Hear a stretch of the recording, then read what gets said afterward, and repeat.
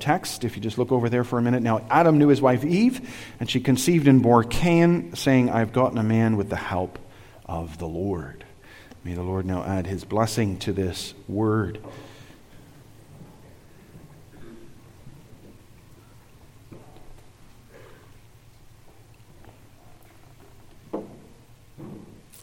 Brothers and sisters of Jesus Christ, our Lord, it was quite a number of years ago, more than I can remember, that Monty Python, a British comedy troupe, put out a movie called Life of Brian. I don't know if you've ever seen it. Maybe you have, maybe you haven't. Probably shouldn't. It was, at the time, quite a controversial movie. I don't think it could possibly be that anymore, but then it was. It was considered extremely blasphemous. It was considered an anti-Christian, very anti-religious movie. TV shows debated it. The pundits on the news discussed it. The troupe went on various talk shows in order to defend it. Ministers and priests were brought forth to ask their opinion on this terrible movie, Life of Brian. And you might wonder, why is it such a terrible movie? Well, it tells the story of a child born on Christmas morning, on the same morning of the incarnation that Jesus Christ is born. Only he's born in a house over. He's not in the house where Mary and Joseph are. He's in one house over. And the wise men, when they come to bring their gifts, come to the wrong house initially. They come to this baby, and they believe that this is the Son of God born in the flesh. And they ask then the mother, what is his name? And she says, it's Brian. And then they realize they've made a mistake, that this is the wrong house. And they go to the next house where, in fact, Jesus is born. And now this Brian, this life that began by being mistaken for the Messiah, carries on that way. People keep mistaking him for the Messiah. They keep thinking he's the one come to redeem them from the oppression of sin and of the Roman Empire and the like. And so they put their trust in this Brian. They follow him all over. And they acknowledge him ultimately as their Savior. He dies even in the movie on a cross. And people were very offended, and understandably so, by this movie. But one of the things that struck me as I listened to some of the debates and discussion about this movie, one of the things that struck me that people missed was that it was, in many respects, a movie true to life.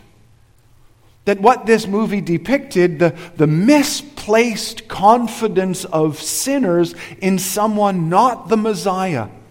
Someone who looked like, sounded like, seemed to be, was close to, but wasn't the Messiah. That's a fairly common experience. People do it all the time. We sometimes struggle to realize that. I think we struggle to realize that because of the name that we give to our Messiah. His name, of course, is Jesus. But it would become easier, I think, to illustrate this if we changed his name to what it was when his mother and his father gave him that name. When the angel said to him, his name will be Jesus, then the angel said his name will be Joshua. That's how Jesus would have been called. That's how he would have been called by his mother. She wouldn't have said Jesus. She would have said Joshua. Joshua, come inside. It's time to eat. Joshua, we need to go. We're going to go to the temple, or we're going to go home from the temple. Joshua, come along. And if somebody came to you today and you said to them, do you have faith in the Lord? And they said, oh yes, I believe in Joshua. Your next question might be, which one? Which Joshua? Because there are so many Joshuas in this world. We all probably know Joshuas.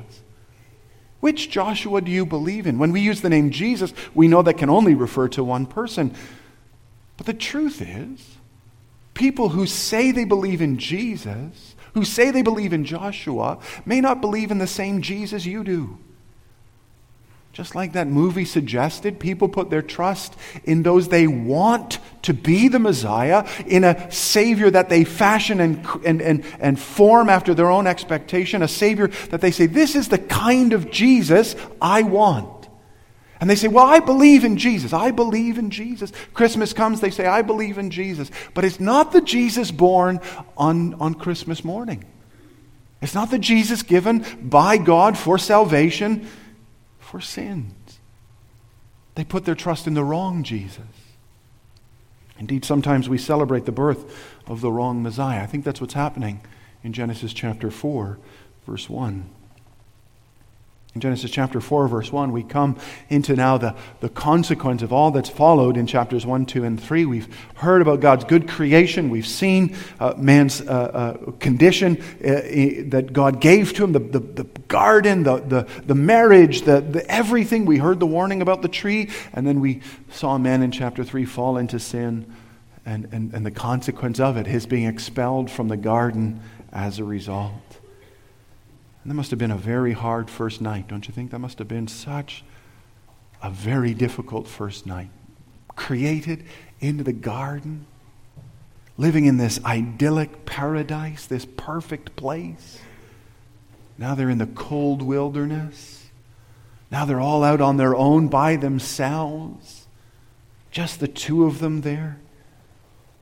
What a change that must have been. What a burden that must have placed upon man and woman's, Adam and Eve's hearts. Can you begin to imagine what it would have been like for them to have to sleep that first night in the wilderness, outside of the garden, outside of that home that they'd been blessed with? I think we do actually sometimes experience something of that in this life. We are born into this life, and we're born into a life that is, generally speaking, good, a life that is full of many blessings, many gifts and graces that the Lord bestows upon us. And when we're young, we think life is just that way, that life is a place where moms and dads love their kids, and brothers and sisters get along, and we all work together, and we worship God. We think that's normal. But life can sometimes press itself upon us in ways that are very hard. The cruel words of someone we thought loved us. That can be a shocking moment as we discover that there's a brokenness in this world that we hadn't anticipated. The selfishness of someone who was meant to protect us but instead does us harm. That moment can be a very existentially difficult moment. This isn't what it's supposed to be like. This isn't what life is like. This is cruel. This is harsh. The unexpected loss of one we thought would journey with us to the end of our days. All of a sudden, our world is different. There is a cruelty and a darkness. There is a heaviness. The curse of sin can at times make us catch our breath and make us long for something better. Everyone knows something of this longing. I think that's what makes Christmas such a powerful moment in our culture's zeitgeist, in our culture's spirit. Because Christmas holds out that promise, an idyllic moment, a lovely couple with a baby, hope. It's the most wonderful time of the year, they sing.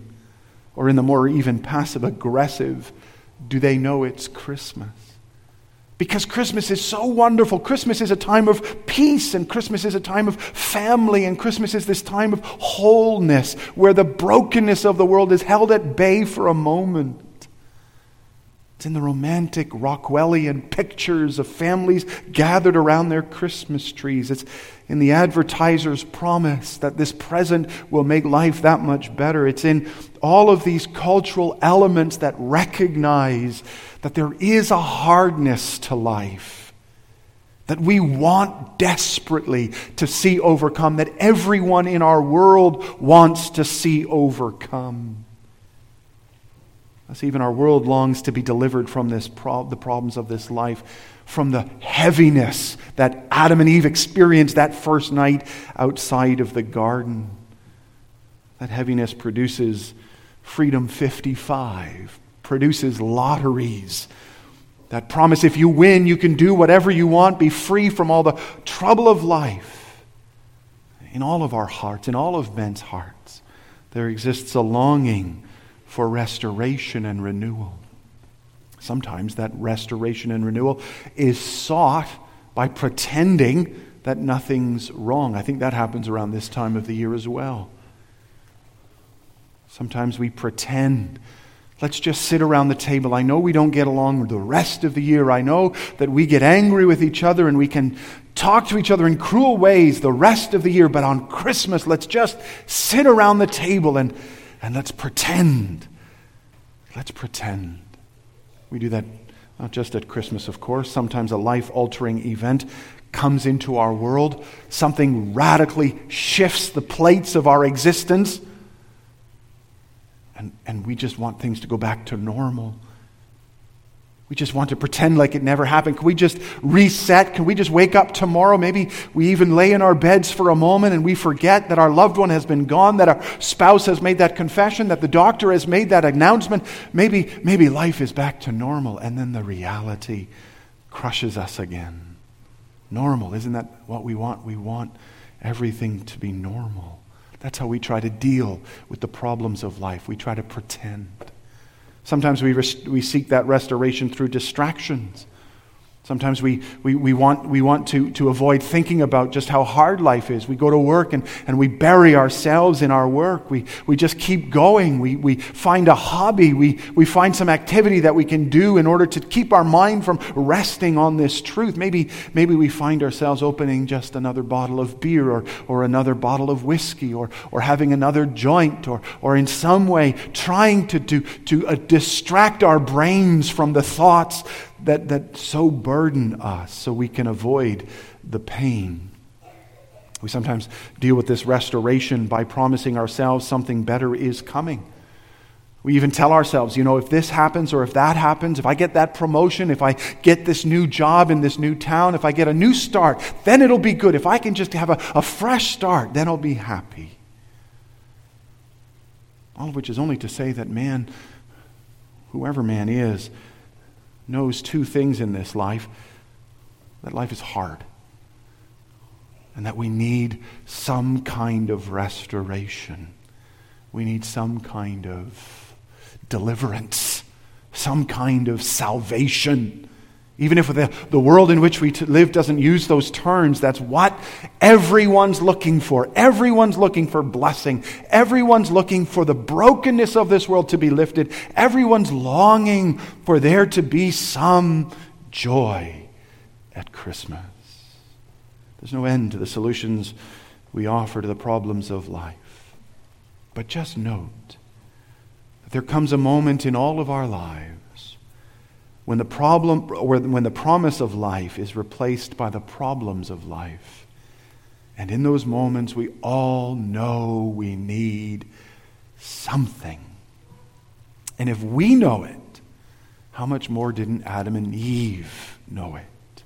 How much their hearts must have longed, how much they must have desired for some restoration. They had been at the very height of what life had to offer, and they were now in its depths. Oh, how they longed to be returned. Returned to that place of blessedness with God. And the wonderful thing for them was they'd been given a promise on how that blessedness would return. The Lord knows our greatest need, knows it far better than we. He knows that our attempts at solving the problems of life, our politicians' attempts at solving the problems of life, our culture's attempts at solving the problems of life, they don't provide any solution. You look at how our society with its cancel culture is trying to solve the problem of racism, solve the problem of sexism. All very good things to want to solve, but they want to solve it by punishing other people, by putting other people down. They use cruelty to rid themselves of cruelty. That's the way the world works. That's the way the solutions of our world come about. They use bad things to solve bad things. But not God. God has a solution that isn't temporary. It isn't one that solves one problem but causes others.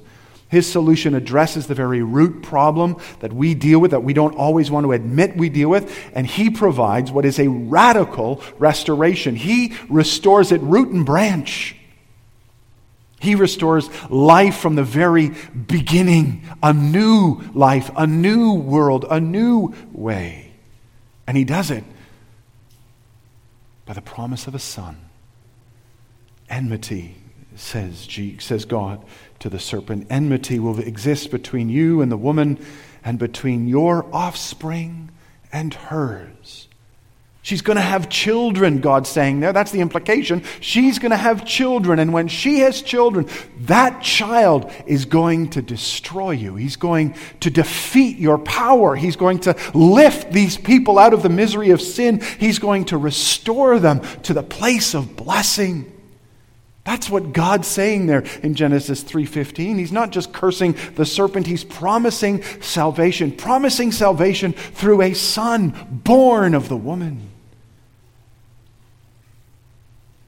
And we who live today, far more than Adam and Eve could have ever known, they may have known the awful fall from the heights of blessedness to the depths of misery better than we did. But we know better than they the promise of that Son and its full implications and its full wonder and joy. Those few words spoken to the serpent in Genesis 3:15 now define reality and define everything that happens hereafter. They, like us, had the promise of a child to be born. But unlike us, Adam and Eve didn't have Luke 2. They didn't even have the Heidelberg Catechism, Lord's Days 5 and 6. You remember what those catechism Lord's Days teach. They teach, how can we be delivered from this misery of sin that we have fallen into? How can we be delivered from? Well, there needs to be one who is perfectly righteous, perfectly human, and must be true God. Why must he be true God? Why must he be truly human? Why must he be truly righteous? We know the answer to that. We know that God's justice demands it. Adam and Eve knew that a man was coming who would deliver them. We know the glorious theological wonder of who that man is. God incarnate, God in the flesh, born on Christmas morning. That's no ordinary baby, but that is the Creator take on flesh to redeem his creatures through his death upon the cross. We know that he's come to lift his people from the misery of their sin and restore them to the wonder of his faithful love and grace. We know his name. We know his parents' name. We know his birthday. We know centuries of God's faithfulness.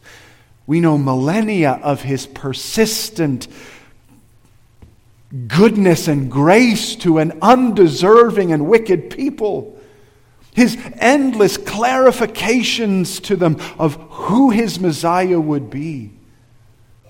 We know just how committed God is to the blessing of his people. We know how devoted God is to lifting us out of the brokenness of this fallen world. We know a love and a mercy so deep and so wide you will never find its limits, never find its edges. We know our great and glorious God's love in Jesus Christ. We know at the root of life's sorrows is rebellion against God and the curse of our God against that sin. We know that it's our greed and our selfishness, our thoughtlessness and our carelessness that is the misery of this life. And we know that Jesus has come to deliver us from the power of this sin so that we might begin to experience the joy of restoration. We know that life can be good again because of Jesus Christ. We know just how rich is our condition. We know way more than Adam and Eve ever did. Or we should. We should. I think sometimes there's a general ignorance within the culture about the true meaning of Christmas. When asked why people celebrate Christmas, I wonder how many of our neighbors, our co-workers, the average man on the street, I wonder how many of them would know the real reason for why we celebrate Christmas. And even if they did manage to say a thing or two about Jesus, what explanation would they give for commemorating his birth? Who is that Jesus born on Christmas morning? Why is that Jesus so important that everybody should stop and celebrate his birthday? They know his name, but do they know who he is? Do they truly know this Savior? I don't think that many in our culture do. But you say, we do. We're the church. We do. We know about the Messiah. And that's certainly true. We know the theological necessity of the incarnate Son of God, and that shouldn't be dismissed, that shouldn't be diminished. That's a wonderful thing that even our youngest children can know the name of Jesus and even know something about why Jesus had to come. But do we know it as more than just a doctrinal truth? That's a vital question. Do we know it as a profoundly glorious, redemptive truth that gives to us a joy the brokenness of this earth can never take from us?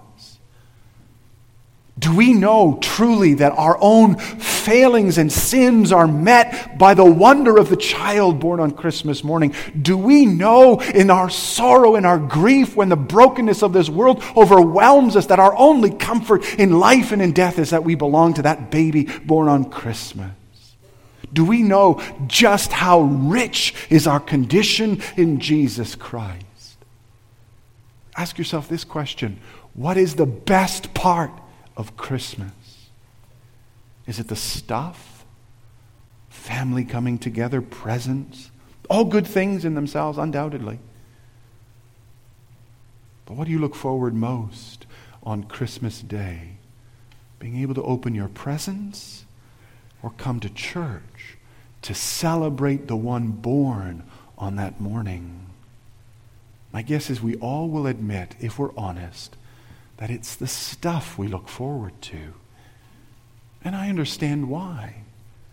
We live in a stuff-oriented culture. Stuff is the measure of success.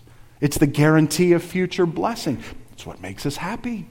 Advertisers know this. Their ads are full of happiness and contentment and fulfillment. Buy their stuff and your life will be better. Maybe that's what Christmas seems like to people too. The presents under the tree will make us happy, will make us think life is okay. We can't wait to go to school and tell our friends what we got for Christmas. Because Christmas, or the stuff of Christmas, makes us happy. And there's a place for that. Of course there is. We certainly don't want to diminish our physical needs. And there's it's a lovely way to celebrate what God's gift, the gift of grace in Jesus Christ. A lovely way to give each other gifts and to say, this is a token, this is a little bit of what happened today. I want you to know the joy that I have because I have been given the greatest gift of all. It's lovely to give gifts on Christmas, of course it is. The danger is that our focus gets a little too earthly and not sufficiently heavenly. That we begin to think that our joy is more immediate, more tangible, more in the moment than it is eternal in the heavens and in the future. I think we should at least admit that it's possible our focus can get shifted. That even though the gospel is clearly announced to us day by day, sometimes we put our trust in the wrong thing. That we celebrate the wrong birth of the wrong person or the wrong celebration of the wrong gift. That we forget that the greatest gift of all is Jesus. Sometimes we put our trust in the wrong person, in the wrong thing. That's what Eve did. Cain's name suggests that Eve believed the fulfillment of God's promise in Genesis 3:15 was being experienced by her and Adam.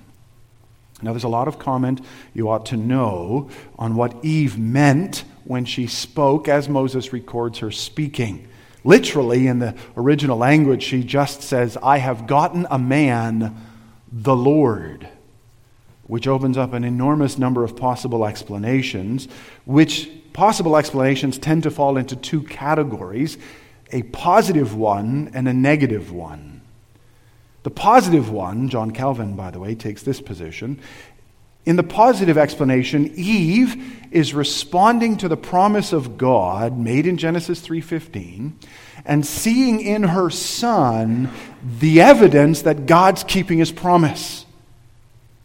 That this child, though not the Messiah, was in fact a reminder that the Messiah was coming. And indeed, seeing in this blessing God's continued faithfulness, she rejoices. Indeed, as we all should rejoice, because that's how we should all approach the blessings of life. Even the children born into our homes ought to be for us a source of great encouragement. The food we eat, the clothes we wear, the houses we enjoy, the sun that shines, it's all a reminder that God is faithful to His covenant, to His promises, to His Son, Jesus Christ, our Lord and Savior. There's no other reason for the sun to shine. There's no other reason for you to have a meal today. There's no other reason for you to exist except that God has worked redemption in Jesus Christ. So all of our blessings are a sign of God's faithfulness in Jesus Christ. And that's how some understand Eve to be speaking here. Others, like Martin Luther, see something far more negative. That Eve here is in fact running a little too far ahead of the Lord, either by taking too much credit to herself for the birth of Cain. I have done something, she says, or by elevating Cain to a status that did not belong to him. I have gotten a man. A man? With the help of the Lord? It suggests that Eve does not see her son as the evidence of God's redeeming work within her life, but in fact as the substance of the redeeming work in her life. Or if you will, that Eve can say when she holds Cain in her arms, now I have what I want. Now I have the restoration. Now I have the renewal. Now I have the redemption. For I have gotten a man from the Lord. And if that's the case, as I'm suggesting it is, then Eve would not be alone in this. Because I think we all do this. It's within all of our fallen natures to elevate the blessings of God to a status they should never enjoy. It's called idolatry. And when we idolize something, we see it as the answer to our problems, as the source of our blessing in this life, as the good stuff of life. And while we might think idolatry is worshiping some little carven images in the past, idolatry is in fact just about anything. Christmas is an excellent example of this because people invest in those presents under the tree such hope and anticipation as though that moment, as though this season, as though these Rockwellian pictures, portraits of families around the table are the expression, evidence, the joy of life. That if we can just have that peaceable, lovely dinner, then I'll be happy. Maybe it's not the presents, maybe it's the family. Maybe it's not the family, maybe it's the eggnog. Maybe it's the turkey, maybe it's the alcohol. We look for happiness in all sorts of things, hoping that we can enjoy contentment, that we can have that emptiness in our being filled by the experience of a good meal, of a good time with family, of a good present given to us. That void of discouragement or emptiness that fills our hearts, we try to stuff it full of the things of this life. And doing that, we idolize just about anything. We look for meaning and purpose and identity in our marital status, in our financial situation, in our sexuality, in our human nature. This is who we are, and this is no end of our problem. Cain, as you'll note, proved a very, very poor vessel of happiness for Eve. I think that's why she does much better when Seth is born in verse 25. Because when Seth is born, there's none of this, I've gotten a man with the help of the Lord. Now God has appointed for me another. God has done something, says Eve. God has done something. God has done what only God can do. Because now I realize, says Eve, that it's only God who can deliver me. I cannot do it anymore. The I is gone. The God who is remains. And Eve had to come to learn that because she discovered leaning on Cain as her joy in life resulted in a lot of pain for her. And this is not an uncommon experience. We think that the things of this life will make us happy, but they don't. We think that the relationships of this life will fulfill our heart's desire, and they don't. We think that our plans for the future will come to pass, and they don't. We think that our expectations are reasonable, and they're not. And then we realize the emptiness of the tangible, of the immediate. The right now blessings that our hearts crave in the end offer no hope. And it's in that moment of grief and sorrow that our hearts discover to rest in the Lord is to rest in security and in comfort and in joy. Waiting for the Lord, to be sure, is hard. We instinctively want immediate happiness. We want normal. We want our problem solved now. We sometimes find ourselves struggling with how long we must wait for the fullness of the Lord's blessing. But the truth is, to wait upon the Lord is to be the wisest of all men. Because our temporary blessings inevitably disappoint, but the Lord never does. Christmas is the proof of this.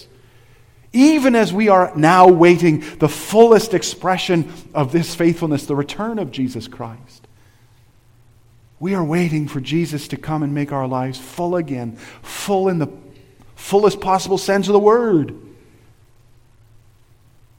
And as we wait, we may struggle, we may sorrow, we may think, Lord, why must I endure this pain? Why must I have to suffer this brokenness? Eve was unwilling to wait for the Lord to work. She put her trust in the immediate, and it disappointed. When we do the same thing, we will discover the same thing. So let us learn the lesson of Genesis 4, verse 1. Let us learn the lesson of Christmas morning and wait upon the Lord. Eve had to wait for the right son to be born. We don't. But we do have to wait for the son to return. And though that waiting can sometimes seem too much, in a world full of grief and sorrow, in a world that promises immediate solutions through various things like drugs and sexual activity and whatever else that this world wants to offer. And while it can be for us hard to wait as we go down paths that are very difficult, filled with thorns and thistles, and sorrow dogs us at every step, yet those who wait upon the Lord shall renew their strength. And they shall mount up on wings like eagles. They shall run and not be weary. They shall walk and not faint. The Lord is faithful. Eve put her trust in the wrong baby. We can put our trust in the wrong baby, in the wrong Messiah. We can think that salvation comes from a source other than Jesus. Let us hear the lesson of Genesis 4, verse 1, and turn our hearts again to that baby born on Christmas morning and say, I will wait for this Lord. He who loves me more deeply than I'll ever know, who has redeemed me more perfectly than I can ever imagine, He will bless me in whatever the circumstance of life I'm in. I will rest in this sovereign grace. We're going to sing of that by using number 295.